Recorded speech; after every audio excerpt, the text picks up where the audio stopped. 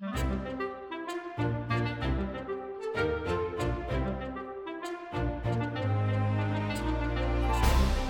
partnership with Paizo, the No Direction Network welcomes you to our PaizoCon Online 2023 seminar coverage.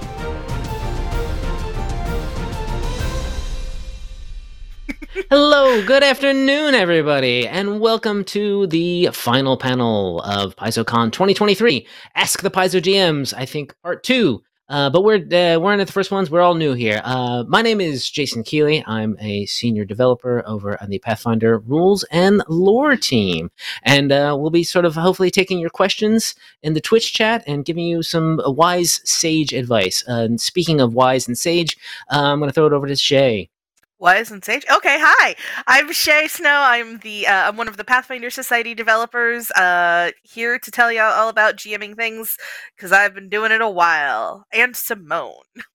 Hello, I'm Simone DeSalee. I am one of the senior editors at Paizo. I have only GM'd a little bit, mostly one-shots here and there throughout the years, and then I just started running Strength of Thousands a couple of months ago. So I have some experience from that side and a whole lot of experience reading and editing adventures. So we'll see what I have to offer. I'm sure it'll be great. I guess I didn't give my other bona fides.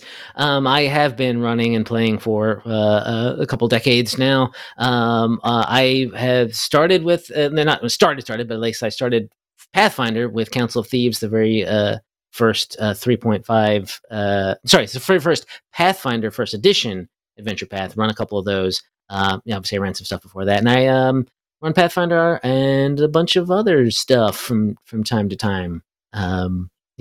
So let's go to the Twitch chat and maybe get a question. Looks like Northdorf is asking us about how to submit artwork contributors to be an illustrator for Paizo. I think Marissa is going to answer this one in the chat, it looks like. That's fair. Okay. Oops, yeah, because that's not so much a GMing question. So it's not a GM question. We're not the art team, yeah. Apologies. But there is a process, and we'll let you know. Yes. Yeah. The answer is forthcoming. Yeah. While we're getting, we've got a question here from Divine Helene. Seems like PF2E has a lot of small bonuses. What's the easiest way for players and GMs to track those when playing? That's a good question. Yeah. Do you have any insights? I have been GMing in Foundry, one of the virtual tabletop options, and so that does a lot of it for you. My friends are in a couple of different states and time zones, and so we were playing online anyway. And I don't know, I assume the other VTTs are similar, but you can add those bonuses and have Foundry do it all for you, which is very easy. Otherwise, I just write really like chicken scratch notes all over my character sheet when I'm in person, which has me usually forgetting what's going on. So that's why I like the VTT setup better. Mm-hmm. Mm-hmm. Shay, what do you think? When it comes to monsters and things and their small little bonuses, what I do with that is I automatically calculate those bonuses out beforehand, and I just have them written down to the side. So it's like, such and such is a shield, so I got to remember it's a +2 when the shield is raised, and then all things like that. When it comes to player bonuses and things like that, I'm a lot like Simone, where I'll write it down in a side thing. When I'm usually a player, I usually have a journal with me, so I'm just writing down stuff all the time. So it's good. That's good. I think it's important to sort of enlist the entire group's help to get all of this stuff done. Obviously, as a GM, you're going to want to keep track of the monster stuff, but for the players' bonuses, hopefully they're keeping track of their own. And just come right out and say it, hey, help. Try to remember if you've got a +1 from this or +1 from that. I've seen people do this, something from a bard bonus, right? To write that down on a tinted sheet of paper and put that in front of them, sort of, if you're playing, on a table, that'll help everyone kind of see it and remember it, and just sort of I know people always who are playing those characters who are giving out this bonus. Just don't forget, I got +1 for me, +1 for me. Again, when the table all chips in, it really isn't really that tricky. And also, like Simone says, that those VTTs help a lot. I got to tell you. Yeah. Power of technology. The power of technology is grand, and it's bringing us all closer together. Um, let's go to the next question. Joe Adultman. Hi, Joe. What are some things can players do to help GMs run a game that's more fun for everyone? That's a good question. Question. Off the top of my head, I feel like second edition in particular encourages teamwork. So players can do a lot of tactical planning together and kind of remembering what each other's strengths are and trying to build off of those, especially in combat, but not only in combat, to make things feel more cohesive and more exciting. That would be the first thing that I can think of. Right. I think the most helpful thing can be like just buy into the story. Don't be like, oh, okay, I see that this is like a mystery, like dungeon crawl thing. I'm gonna go buy an airship and like go hang out with my other buddies across the world. Like, buy into the story. Like, your GM has crafted something for you. Just like take part in it, have fun with it. The more that you buy into it, the more that your fellow players will buy into it. It's just kind of it cascades on itself. Yes, good one. Great. I feel like not keeping mega secrets is a big one too. Like, we all like to have, character reveals and our like mysterious backstory that's going to be revealed later. That's all awesome. But I think if you're holding things too close to the chest, it's hard for the other characters, the other PCs, to get to know yours and to start to interact with your personality. I've seen people struggle with that balance before. And so I think that's one thing to keep an eye on is like, you can have mysteries and you can have secrets, but that can hinder team cohesion if you don't like give a little bit of your personality or your interests away as a character. Yes, yeah. Like you said, Simone, like it's a group. You're playing as a group, and teamwork is very important. Act like it. And Shay's note on buying it. I love when players are like, "What's the plot hook?" I bite on it full and with no questions asked. We're supposed to do this thing. I do it. I've sort of from a personal anecdote. There was a point, or very much earlier on. I'm a big proponent of sort of like if you don't know if you're not unsure of something, ask the group. What do you think? Talk to the group. If you're a GM or you're a player, be like, this is about to happen, or I need like 5 minutes to digest this or think of the next thing or whatever. There was a game I was playing, and my character was like, I need a little bit of help figuring out why my character was going to come on this riverboat with you or whatever it was. And everyone was like, what about this? What about this? I was like, what? Took it, and that took like 3 or 4 minutes tops, and helped me buy into something, and I think helped everyone sort of like get cohesive and move on and get to the fun parts of the adventures. Yeah, I had a similar thing in Strength of Thousands where somebody was going to be joining like a month or so after we started, and we all kind of like brainstormed like, okay, why is she a transfer student? Like, what was her delay in getting here, and like how can we like kind of seamlessly get her into it? So yeah, everybody like kind of stepping out of the story and brainstorming together like made it a smoother experience. Exactly. Okay. Let's go to the next one. Army, Navy, Jedi. I almost read that in like the weirdest possible way until I noticed it was 3 fairly normal words. As a GM, if there are player shenanigans and they miss a story encounter, do you move the encounter to the location or steer the group back on track? Either one of you want to have any thoughts on that? Move the encounter to the new location. Yeah. I think I think I lean that way too. I think it depends. Yeah. Yeah, it's like there's a reason why your players are like, I don't want to go there, so. Right. Yeah, if they're just sort of not going to this place because they skip something or whatever, find out why that is an important encounter. If it's not important, forget. You can also just forget about it, right? If it's just some rats and whatever. But if it's an important story thing, find out why that. Distill what's important about it. Is it because NPC it gives a impassioned confession about a murder or something like that? Sorry, I just came from the mysteries panel, so I'm going to be thinking about murder mysteries and stuff like that. But and then just move it to the place where they currently are. Yeah, that one's pretty easy. Yeah. Yeah, I do milestone leveling, so like I don't care if you miss. Like, it doesn't matter in my games. But yeah, I think you're empowered to tell the story you want. So if you need to move something around and it makes sense, great, do it. Do it. Yeah. Let's move on to wisdom check videos. Question: if a player gains a custom ability, how do you ensure it's balanced with everyone else's abilities, or largely, what do you do to keep balance in the group? Disallow anything outside of core. PIF2. I believe that's how that's pronounced. PIF2. I don't worry too mean, much about it. Sorry, Shay, go ahead. You go first.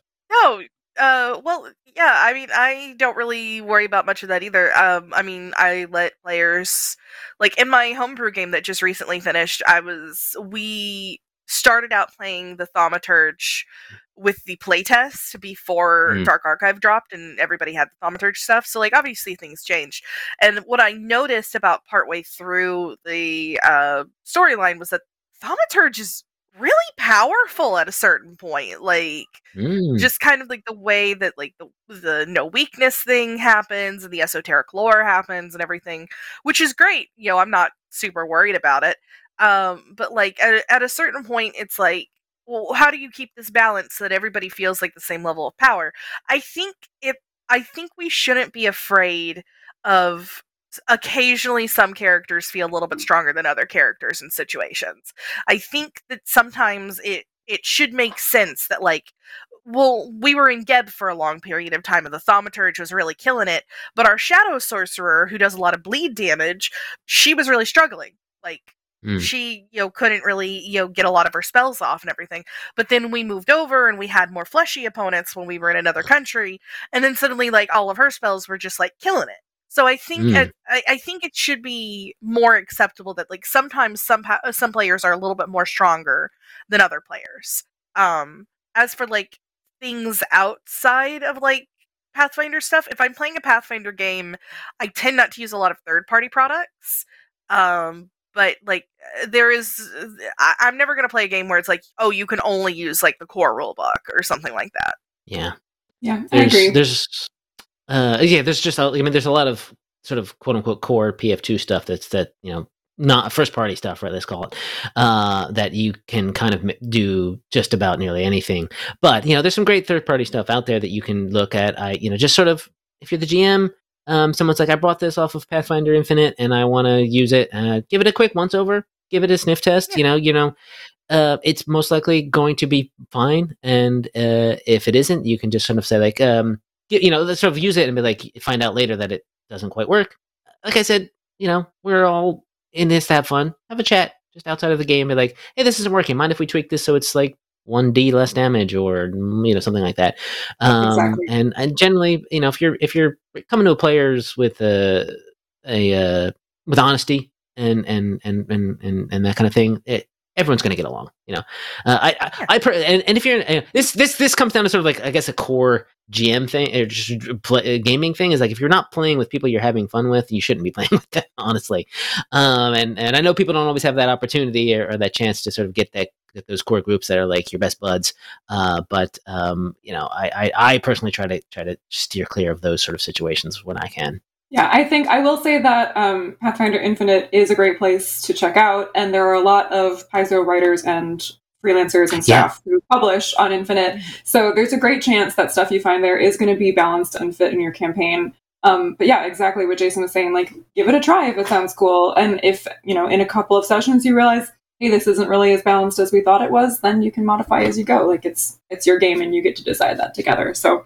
Yeah, I say I tend to not worry about balance because the game is so tight already. You don't really need to.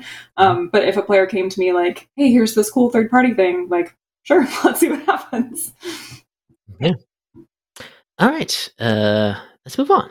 I'm a Paper Ninja. Says, how do you decide the degree your opponents use optimal tactics? Zombies are mindless, so random attacks and intellect humanoids are scheming. But what about in between? How do you deal with your tactics in a sort of fight, in a general combat? It's a great question. Yeah. I tend to go off personally. When you're an editor, and Simone will be able to say this, it is pointed out, and a lot of Paizo people know this, but when I was an editor, this is where I learned this. It's like things are considered sapient. Creatures are considered sapient if they have a -4 intelligence modifier or lower. What I've been doing is basically if they have that -4 or lower for their intelligence modifier, I'm like, they're going to attack probably what's ever closest to them, whatever's been presented as the biggest threat. If it has a higher intelligence modifier than that, generally up until it gets into the plus section, I'm like, they're going to go after what they perceive as the biggest threat. Once you get into like the positive intelligence modifiers for me, I'm like, okay, they're a little bit more calculating. They're going to think about how the best to analyze the battlefield and how to go, and how to like get at who they think is going to be a problem in the future. So that's how I do it. Mhm. It's a lot of math. So maybe not math. It's a lot. It's a lot of like It's a lot taking of the thinking. numbers and being like, huh. Yeah, no, That's what I do. that's great. That's great advice, Shay. Smo, do you have any thoughts on? I don't have much to add. I'm pretty much in the same place as Shay. Yeah.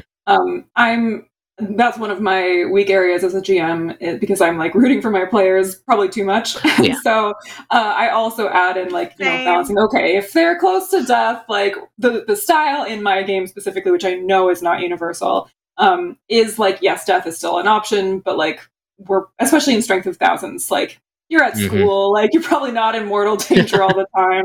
And so I also kind of try to balance it a little bit more than maybe I need to about like who's under threat. But yeah, for the most part, I follow pretty much what Shay said also. Yeah. For those who are like smarter enemies, there's a point where they don't want to die too. I kind of picture that as like, some people fight to the death, and it's but that does, I would try to vary that up, right? If it's just some random mooks or whatever, if they're close enough to having single digit hit points or really close to being died, they'll run away or give up, right? Like everyone doesn't have to fight to 0 hit points. I think that's one little add on that I can sort of give there. Yeah. So it gives a little more, verisimilitude of like, oh, these are people, and so you can not necessarily have your players treating every enemy as just a sack of hit points. They're thinking about who these people are and what's going on. Anything else? You want to move on to the next one? Yeah, it looks like the next one is asking about encouraging people to try out second edition from other systems. I mean, this is so personal. It's kind of tough to give a universal answer. Some people are attached to what they're familiar with, and you're not going to be able to talk them out of it. But I know the beginner box is a really great option for introducing people to running Pathfinder and playing Pathfinder 2e.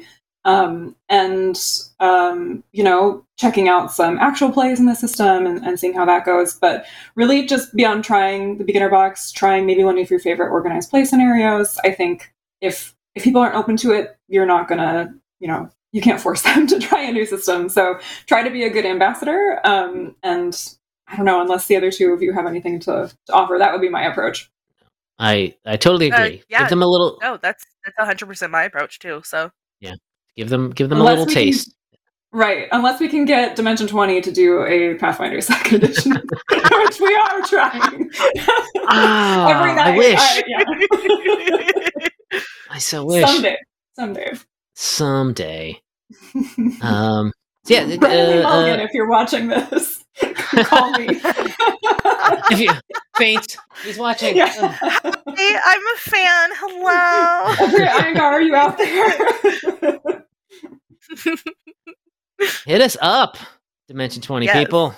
Let us know. We do have a lot of other, not to give Dimension 20 all the spotlight. We do have a lot of Pathfinder 2e shows and actual plays out there that you should check out. There are some really great teams doing really great work, even if they don't have the full, critical role treatment. There are a lot of great examples of how much fun Pathfinder can be at the table. So you should check those out. Yes. That's great advice. Great advice, Simone. Let's go on to Black Tiger 1969. When getting ready to run an adventure path, you recommend their reading of the player's guide to get started. I feel that it helps to set up a character that is more involved in the story. I assume that you mean have the players read the player's guide. Yes. We're all nodding here.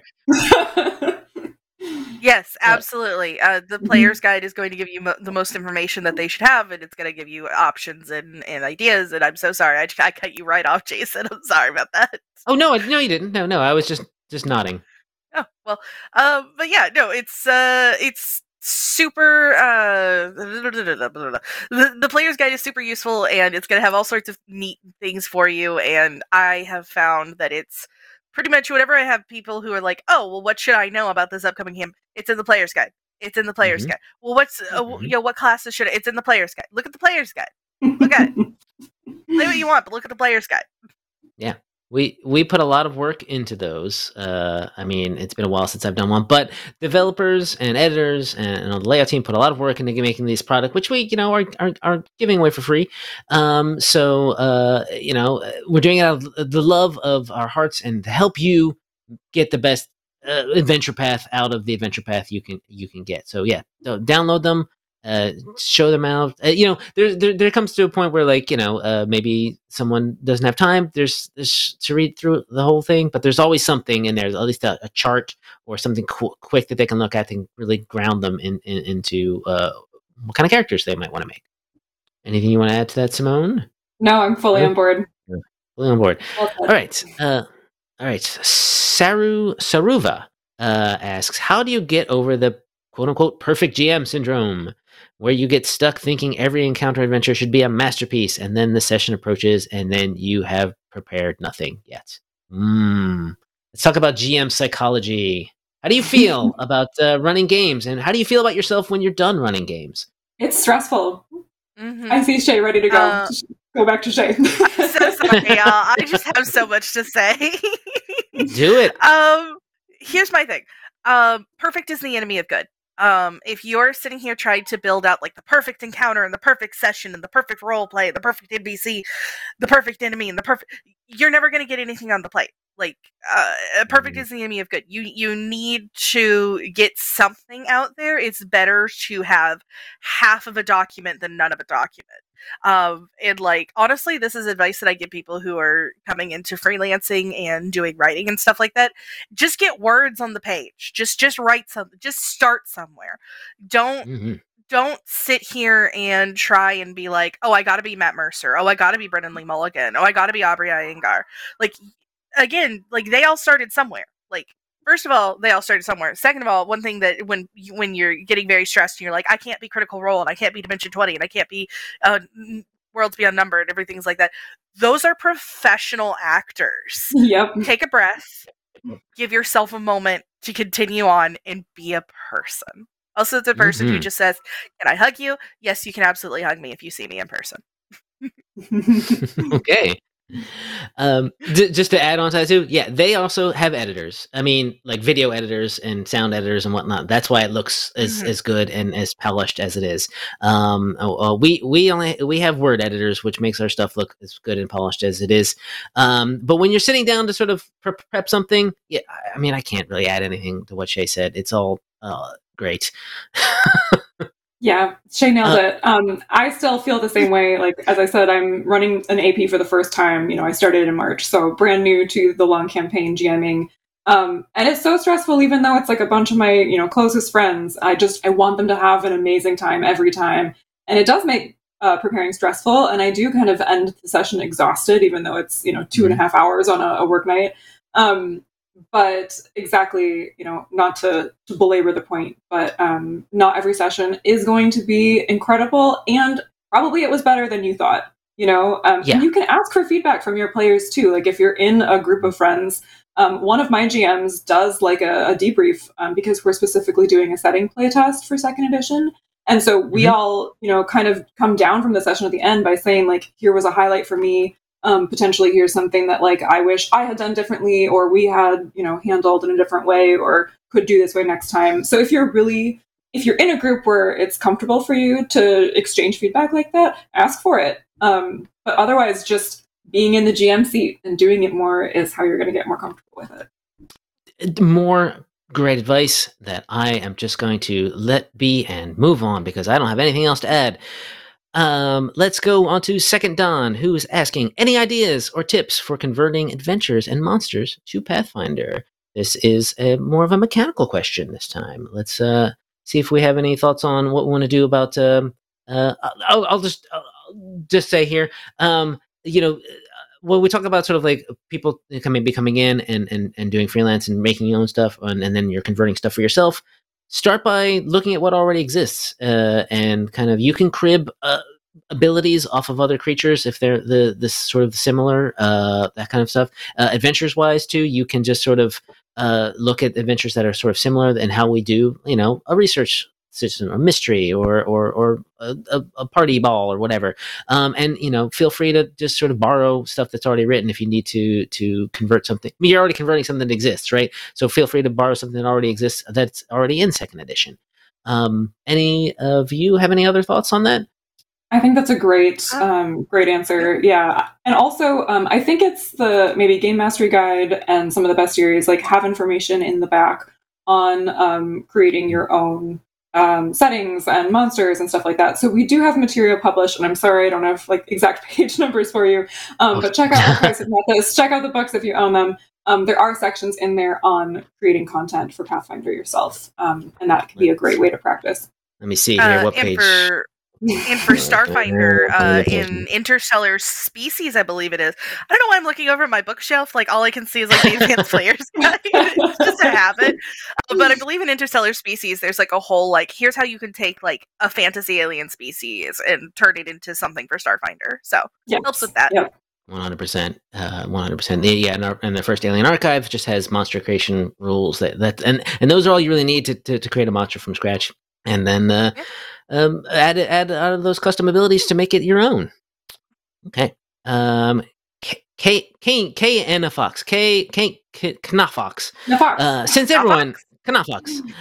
Since everyone has their own way, how do you prep for a game? We had this joke before we started, which was we prep for the game by panicking 5 minutes before the game starts. But for reals, I read what I've got. If I'm running a published adventure, read through that again. Read through the, specifically focusing on the stuff I'm pretty sure they're going to get to. If you're in the middle of a dungeon, kind of know what the next 5 rooms are going to look like. If you're in the middle of some other investigation, you kind of know what the end point is. So you can sort of focus on that adventure.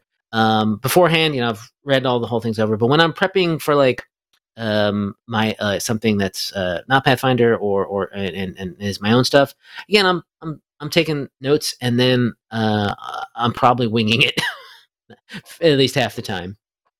Let's see. I mean, it depends on the game that I'm playing.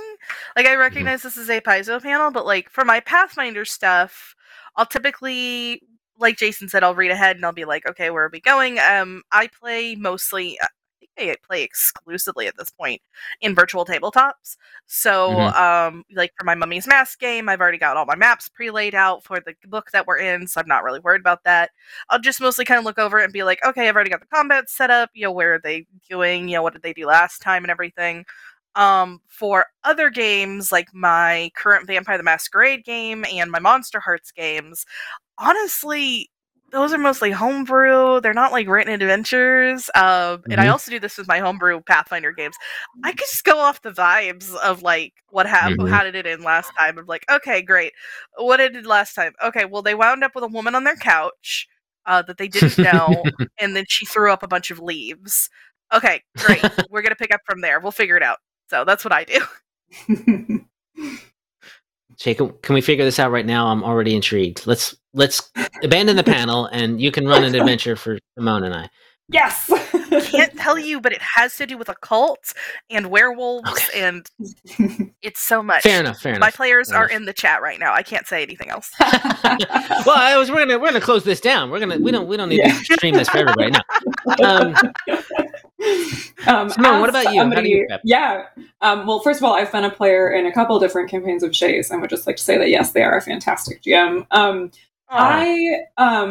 I prep by. I'm currently running a pre-written Paizo adventure. I read that through. I highlight it color-coded if I'm starting in advance, so that I can have the DCs that they need to hit in one color, and then some dialogue or key information in another. Usually I am not that put together though, so I am reading it 2 hours beforehand, okay, shoot, where are we going? I am, like we said before, using Foundry for that, so some other players and awesome people in the community put together the Strength of Thousands module, so a lot of the nitty-gritty work is done for me, the encounters are set up, the maps are in there, which is great, but otherwise read ahead as far as you can, so you kind of have an idea of where it's going, or if you're homebrewing, have a mental idea of where your adventure is going. And then I put together an outline either in Google Docs or Scrivener or something that has kind of maybe like I like to start with like a lore quote or something from the setting to kind of get us in the headspace. So I'll try to pull a quote for that. I call it the like video game loading screen, since half of my players are new to second edition. So if I don't have a lore thing, or in addition to lore, I'll share like a reminder on like, hey, remember you have hero points, or remember this is how taking cover works, just in case it might come up. And so we'll cover like a quick like rules reminder or lore setting. I like to ask like a character immersion question, which is something I shamelessly stole from a different jam of mine. And then I have my outline with like the key kind of story beats that I'm expecting us to hit. Again, I can get this level of prepared because it is a pre-written adventure. There's not a lot of different things they're going to do at this stage. As we get into more of the adventure, it'll be a little more sandboxy. But if you have the time and are so inclined, you can get real nerdy about it. But there is definitely a level of, oh my god, I worked late and everybody's, my DoorDash food is arriving and I have 10 minutes to prepare. I'm just going to skim this and wing it. You just get more comfortable with that as you go. That actually reminds me that I've been what I've been doing like right before every one of my Outlaws of Alkenstar questions is to write a previously on, so that I know what happened last session and all the players kind of know what happened last session. We play every 2 weeks, so it definitely helps to sort of get everyone in the same headspace. And then I write it in character, of course, because I am a huge weirdo.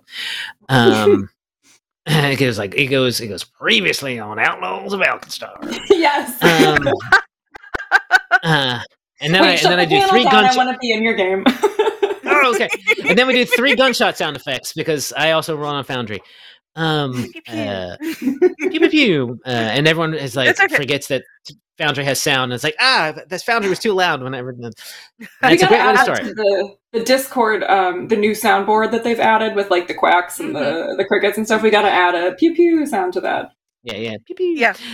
What I need to do in my Mummy's Mask game is the bah, bah, bah, bah, like air horn noises, because that is the noise that Simone and all of my players make whenever they get critical hits. And it's like, that's okay, right. thanks, go.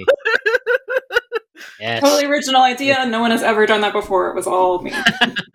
Never. I love it. Speaking of preparing from Yoda Ate My Head, our very own Mark Moreland, probably mostly for Shay, though, what specific advice would you have to give people running organized play content? Is it any different from what we just said? Slightly. Read your scenario thoroughly. Read your scenario more than once, probably 2 or 3 times at the very least.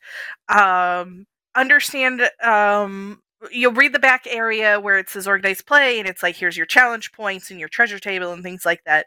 But also take a deep breath, realize that nobody expects like a theatrical, release at their organized play table. But read it thoroughly, understand what's going on, make sure that you know where the plot lines are going.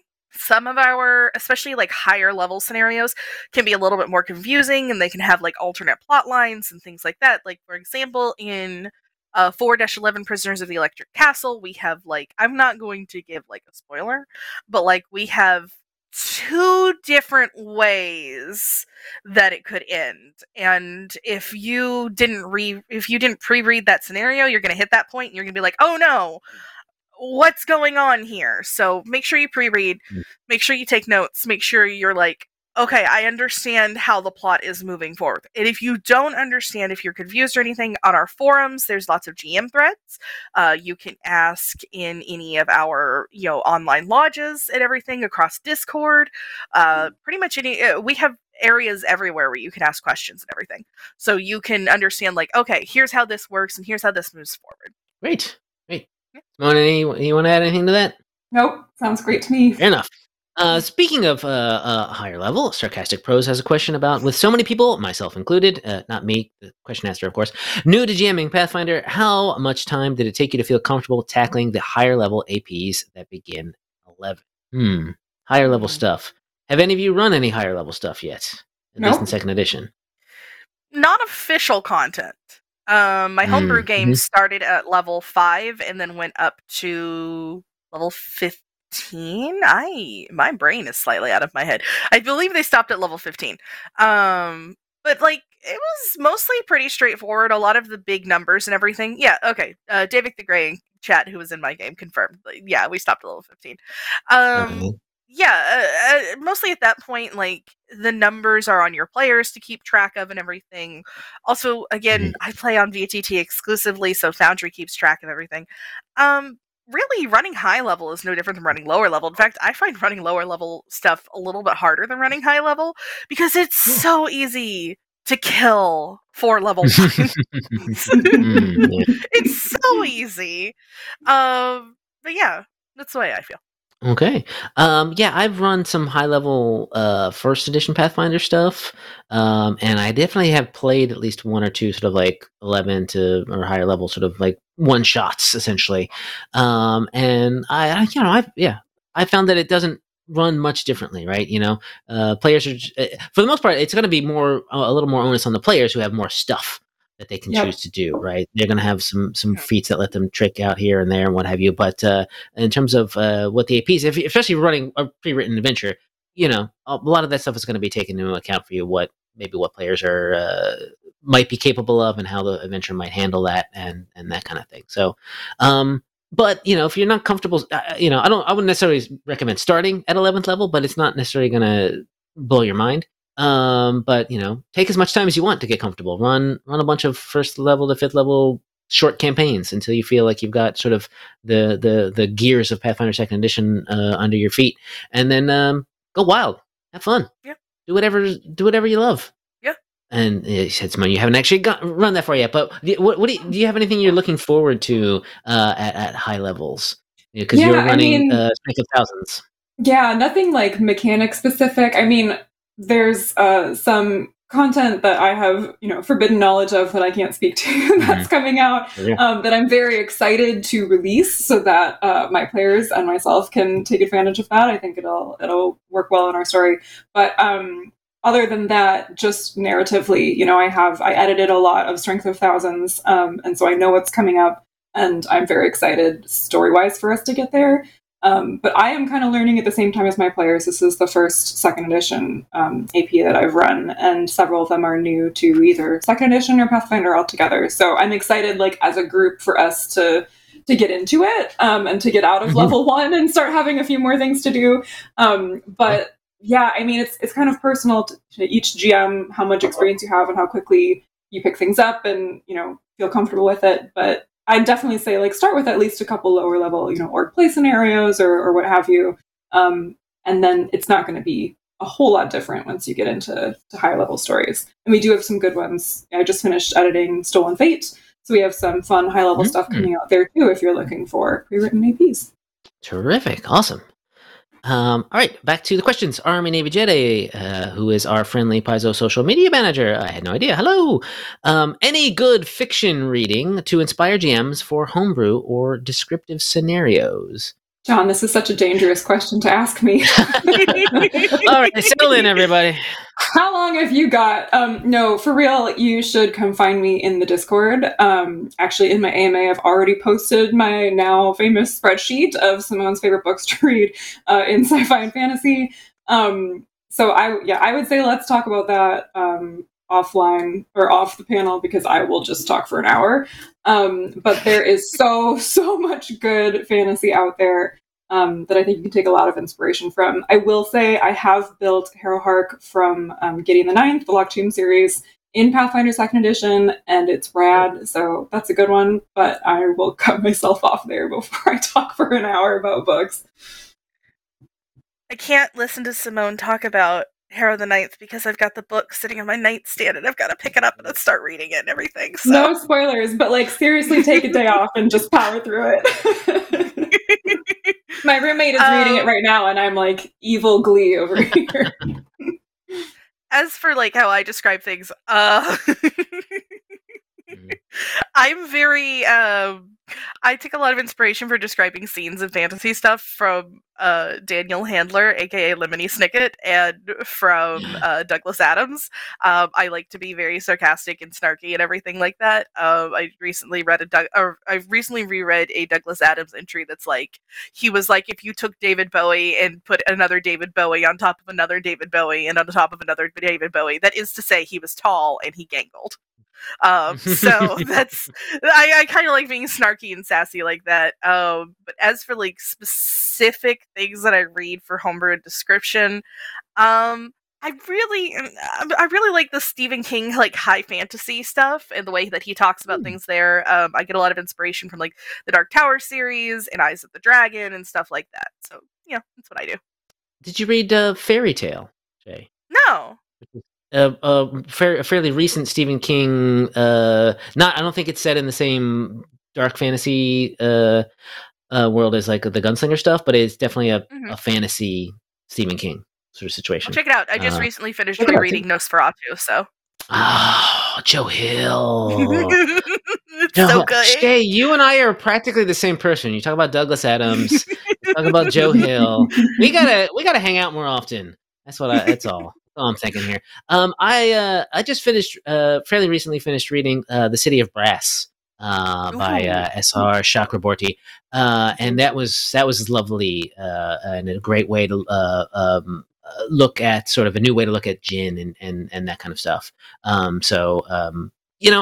just read a lot, basically. Try to read as much as you can. Try to read as many diverse authors as you can get your hands on. Read science fiction, read fantasy, read romance, read whatever but read what you like. But also just, I'm sure there's something you'll be able to find in any genre that you'll enjoy. Nothing specific, but everything. But in addition to that, Simone, as a nonfiction thing, you have resources for like writing diverse characters, don't you? Like for things like that. Yes, you should. I don't remember the names of them. I'm so sorry, but like those would be really great, so that we can avoid pitfalls of describing people who are not, cis white heterosexual people. So also read things written by diverse authors and whatever the name is of the thing that Simone is going to suggest, because the name has flown right out of my head. There's a bunch, and I will see if I can grab that without checking out from the panel and put it in the chat. Otherwise, I'll put it in my Discord AMA afterwards. I have a very lengthy resource on that as well, because as an editor, that's something that's really important to myself and our whole team. But the main organization that I recommend is called Writing the Other. They do fantastic, classes and seminars and like weeks-long programs for writers. And they do offer a lot of scholarships if finances are an issue for you. There's also the Conscious Language Style Guide, which is a great starting place if you're trying to learn more about lenses other than your own in your writing. But yeah, making sure that the authors that you're reading are not homogenous and come from a lot of backgrounds is going to make you a stronger writer and make your writing more accessible to a wider audience as well. So yeah, thank you, Shay. That's a great thing to bring up. Yeah. Great. Not a question, but I do want to just sort of take a step back on something that we said earlier to remind everyone. Also, Dragons and Things Network, who is also has we're talking about podcasts and AP shows for TUI. So also check them out. Let's go to this discussion. Was that just a laugh? Sorry. Yeah, I was just laughing. Anyway, sorry. Fair enough. I thought you were going to say something. Let's move on to Captain Relic's question about if a player wants to do things that are slightly changed or slightly maybe from another system or whatever, how do you handle that? For instance, to sort of like basically something like TUI's prestidigitation doesn't let you make your eyes sparkle, or fun, harmless, illusionary effects. So, like, do you when a player wants to describe the effects of their magic missile? This is actually a real loaded question. Do you let them? It seems like that's a leading question. I feel like the judge is going to ding me on that. Let me put it this way. When it comes to my home games, yes, I will let them, describe how their prestidigitation works and how their magic missile works and everything like that. If it is a spell that has like a specific like prestidigitation has specific like you can cook or you can tidy or you can do things like this. If I'm in an organized play game, I am going to go by the book of what that spell says. And it's because organized play runs a very specific way. We run very rules as written and everything like that. But yeah, if I'm in a home game, it's not as big of a deal to me. I'm going to let you kind of do whatever you want. But my organized play things are very like strict, and I'm very much like, no, we're going by what the spell says, and if there are questions about it, we can handle it after this session. But like for things in my home game, I'm much more flexible. Yes, that's a great point, because organized play has those sort of I don't want to say strictures, because that sounds too strict, but homebrew for me too. Like, yeah, if there's like little things that aren't going to necessarily affect mechanics, I'm pretty lenient on that effect. Any thoughts on that? Yeah, I wholeheartedly agree with both of you. I'm seeing in the chat that it looks like they're clarifying just for the sake of fun, like not about, just whatever. I'm a big fan of sensory details. And so, like both of you were saying, if it's not an organized play game where, we're reporting this for credit and we're at home, like you and your friends get to play this how you want to, that goes for every system. So if there's something that makes it more fun for you, like I'm not coming up with a reason why you shouldn't do that. One of the games that I played in was in Starfinder, our Fly Free or Die adventure path, and I wanted to play specifically a Vasca android. And one of the things is like you lost your natural claws, or you lost dark vision because you had natural claws. And I was like, but why would they build an android without dark vision? And my GM, who was Leo Glass, former managing editor of Paizo, was like, yeah, that's totally fine with me. And like, when am I ever going to use, I'm not going to abuse any of those. Like, we know each other as players and colleagues. And so I think definitely. If you're in a group where everybody's on the same page, everybody has the same goals to have fun, and they're not trying to break the game, make it sparkly if you want to. I think that's fine.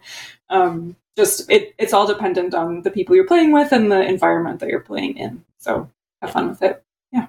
Make it sparkly. That's our new motto. The Skittermanders have heard they will be arriving shortly. Oh boy! It's please do not send us glitter bombs. No.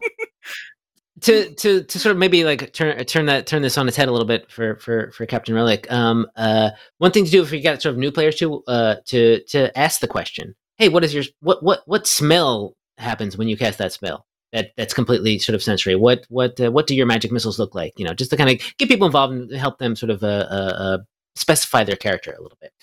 All right, we're running close on time, so let's do maybe one, maybe two more of these questions. We're almost at the end here, and let me find the next one. I'm looking at the name of this, and it's Enetexic Scientist, something scientist with an X.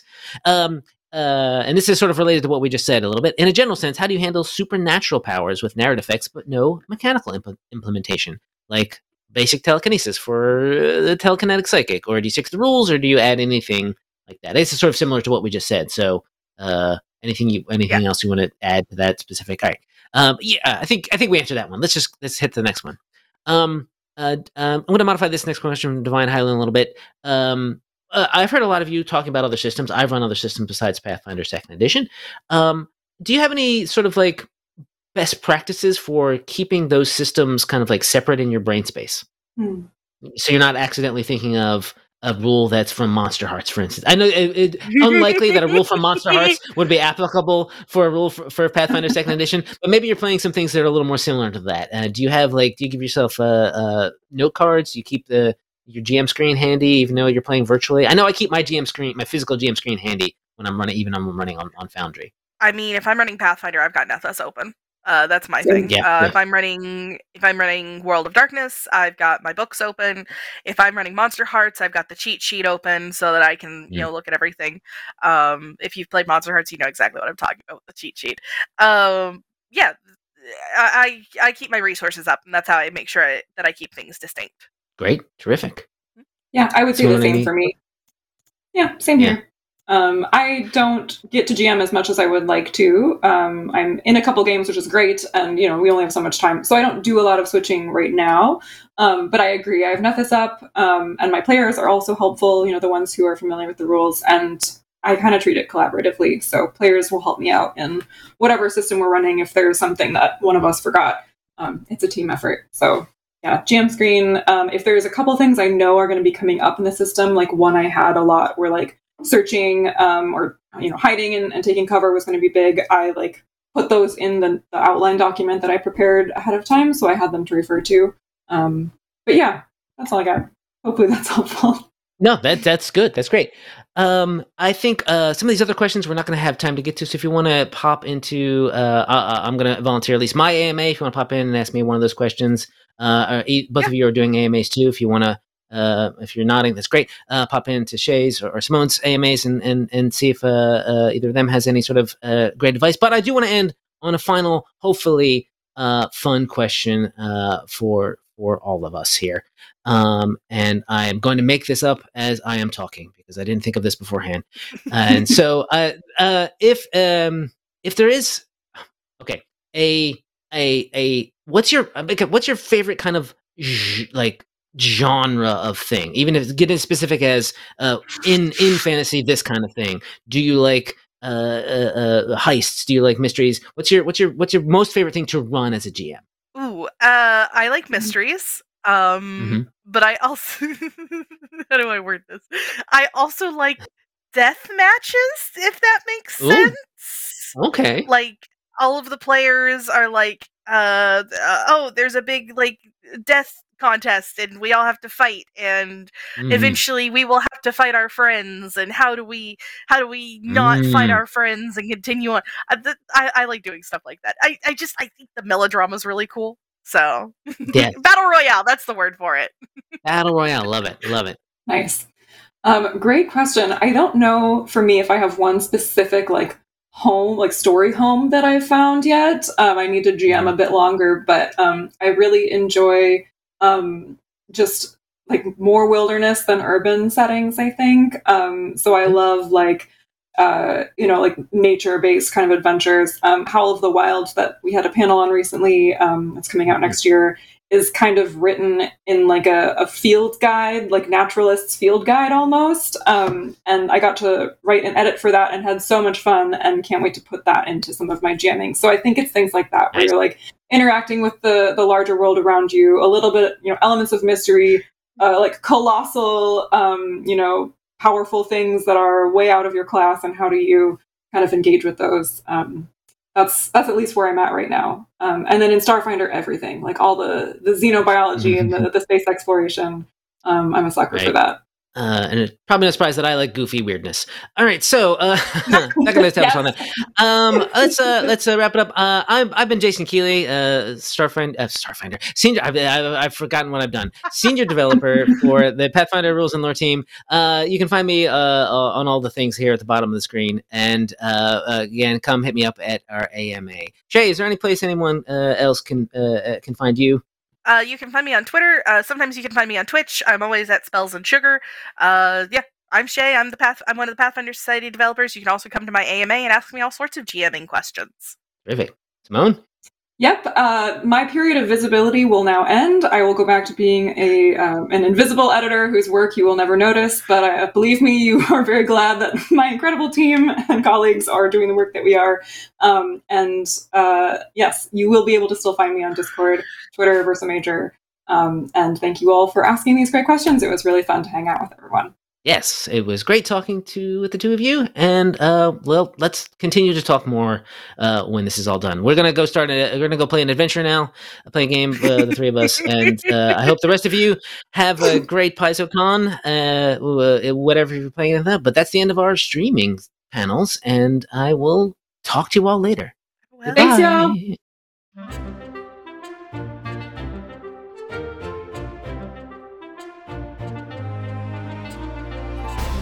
Thank you for joining us for this installment of the PaizoCon Online 2023 seminar coverage, brought to you by Paizo and the No Direction Network.